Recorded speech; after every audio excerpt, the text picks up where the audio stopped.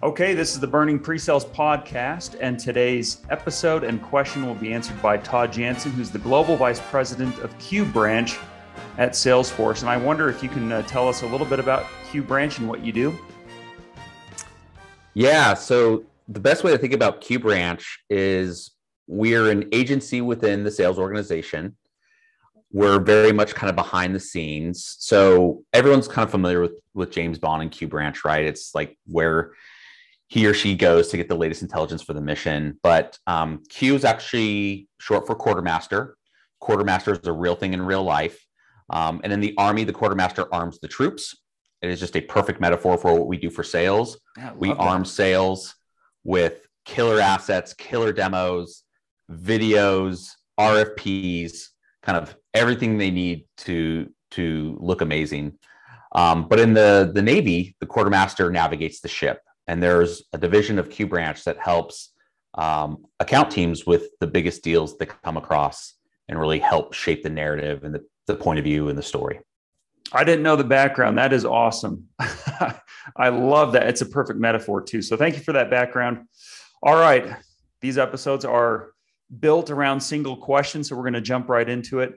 And I'm going to do this is a shameless plug, but we just launched our 2022 SE report and found some interesting things related to the topic that we're going to talk about today. But one of them I want to emphasize is this idea of demos and how many demos SE teams are generally doing in a week. In fact, we looked at this year compared to last year, and SE self-reported that they're doing 40% more demos per week now compared to last year. So there's this idea of, how do we move away from spending so much time on demos? Is that the right use of time? It seems like in some cases, yes, in some cases, no. But how do we spend more of our time as SE organizations, pre-sales teams on quality activities, high impact activities? If you can give us some background on that and what you propose teams focus on, that'd be helpful. Yeah, I'm so glad we're talking about this today. Admission, I binge listened every episode of your podcast, and if it's okay, I want to pay you a huge compliment. You've managed to capture years of thought leadership in 21 episodes. I've listened to all of them. I'm like, wow, I don't think I can add anything to the thought leadership category. So I really did want to get a little bit into the weeds today and talk about how do we help people along this journey? Yeah. How do we move it forward? Because I think we're at that point. And so to set the stage a little bit, you just did, but if you've been listening or paying attention, you know that buying has changed. COVID has changed the way people buy. We need to move from a selling motion to a buying motion. SEs are the most customer-centric group in the selling motion, right? So this whole idea of buyer enablement just fits perfectly with who we are, what the customer wants, what we do. Buyers want more from us. We want a bigger seat at the table. But how do we carve out that time? Because the answer can't be, you need to do 30% more on top of what you're already doing. And so the idea of demos and possibly demoing too much, and some of the data just came out in the report that you're mentioning, how do we carve out that time? 30 to 50% of demos are unqualified. So I think if we're going to really drill in today, that is the time that we need to focus on getting back. And so, not to get too tactical, but I do want to start to lay out for people how you get started. And for me, it really goes back to the 6 demo types. And I was so excited to see that included in the workload report. It was towards the back. Yeah. But I think here's the call to action right up front. SE leaders, SEs, you need to get familiar with the 6 demo types and not just glance at it and go, I never knew that. You really need to understand it. And I will just say, as someone that's been in this space for a very long time, I didn't know there were 6 demo types. But there's 6, and we need to understand these because that is the key to the future. And if we think about the first 3 demo types, vision, micro, and qualifying, this is where we're going to get that 30% of our time back. Mm-hmm. And this is where automation has to play a piece in what you do.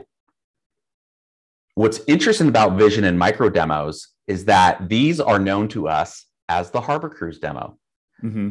the show up and throw up. spray and pray. And what's interesting is that we shouldn't be doing them, but it doesn't mean that it's not important to the buyer. They're absolutely critical to the buyer. And so, you kind of teed this up. We need to demo less. Let me add to that. Let me pick that apart a little bit. What we're really saying is we need to live demo less. That's really what we're saying. And what we're not saying is that the buyer deserves fewer demos. We're not saying that. We're saying actually the buyer probably needs more demos, probably fewer live demos. And what we're really talking about here is automation. And so when we think about these 6 demo types, and you look at the first 3, vision, micro, and kind of this idea of a qualifying demo, you have to be thinking about automation, because that's the only way you're going to get that 30% of your time back. Just a quick data point. Yeah, from the research, we dialed into that, 40% more demos per week. What does that actually look like? These Harbor Cruise demos that you mentioned represents the third most, the third category of activities that takes up the most time. And yet while it's important, it's to deliver that live is, beyond, off the scale. It's like 10th or beyond in terms of the importance of doing that live. In other words, I think everyone recognizes that they're doing way too many of these. If it's the third highest bucket in terms of use of time, and yet they recognize doing it live is not essential, there is this clear gap in terms of how we're applying our time to qualified activities. So reinforcing that point. Yeah. And those are frankly demos that people want to watch on their own time. They don't necessarily want to schedule time with you early on, right? They're still trying to figure out if your solution's a possible fit, if you're in the running.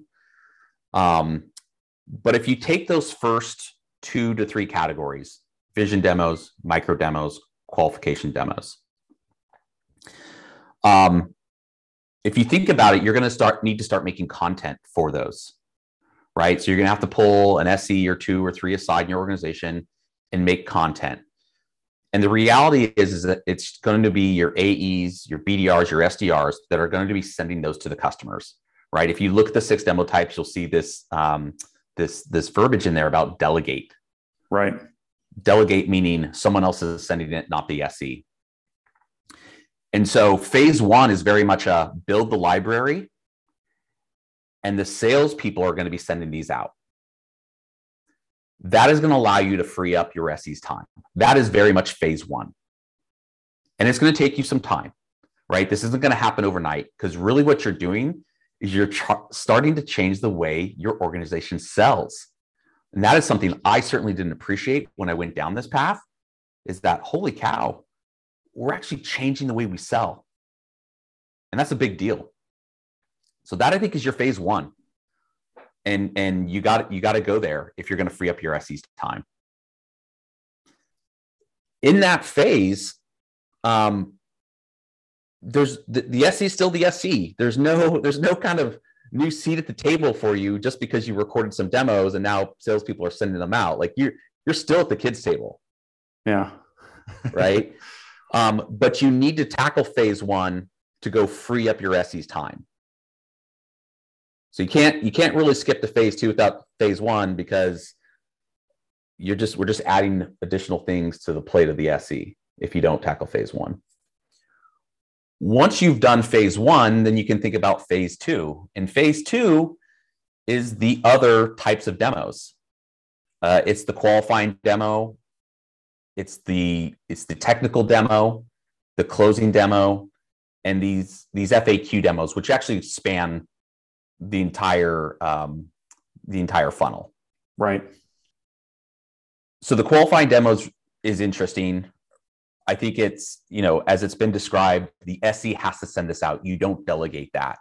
It's a little deeper look into the product. It's a little more tailored, a little more custom. And again, it's the SE that's sending that to the customer. And so the SE, in a sense, is kind of scaling themselves, which is absolutely critical. The demo after that is what's described as the technical demo. And I like this demo, and everyone's going to like this demo because it's do not automate, do not delegate. Meaning this is what we're used to doing. This is the sweet spot. This is where all the thought leadership you listen to out there is saying proper discovery, do this when you demo, right?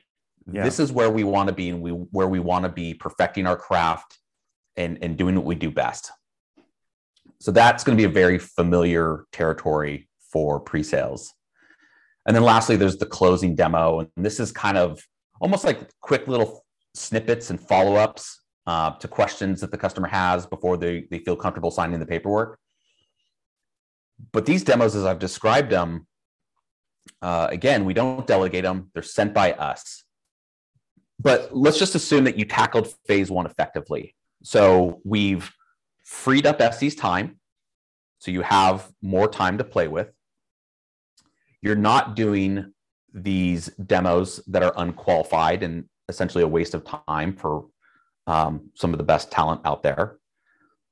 It very much becomes a question of what do you go do? Mm-hmm. And I loved in the workload report that stat on how many stakeholders does it take to close an enterprise deal. And pre-sales essentially said there's 5, and the sales people said there was 11. And then that gap, there's a 6 stakeholder gap there. I think the answer is somewhere in there. Yeah.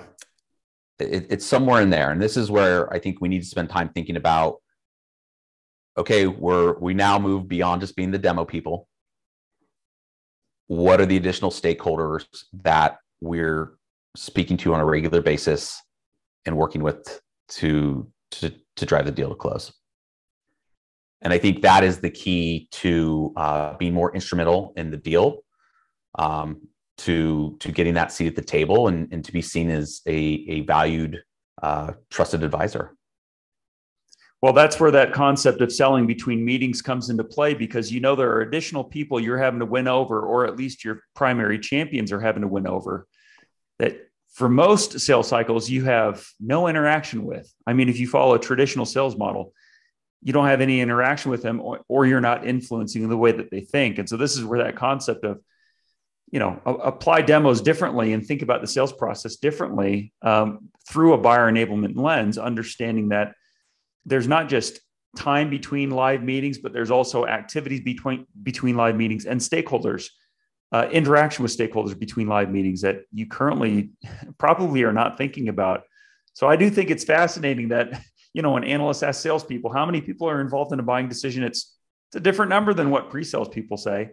There's kind of an exposure that pre-sales folks generally may be left out of, that they have to start mapping towards when they think about their content, when they think about their demos and how they're communicating value to their champions. Exactly. We're talking a lot about the demo today, but we're talking about getting rid of the demos that waste our time, the unqualified demos that we're freed up to do other things. And I think that's kind of the homework ahead. And I'd love for the community to think about this is, what are those things? What are those new things in 2022 that are a definition of the pre-sales role beyond the demo? And so, I think a pretty obvious one is value and value mapping. That's a very, I think, clear space for us to play in. But when we think about automation, we need to also think about automation besides just sending out demos to people. Those videos can include all kinds of things. It could be walking someone through an MSA. It could be, walking someone through the value proposition. And I really think that's where we need to start thinking. And that is where we need to be if we want that bigger seat at the table. Perfect. Thank you, Todd. Absolutely.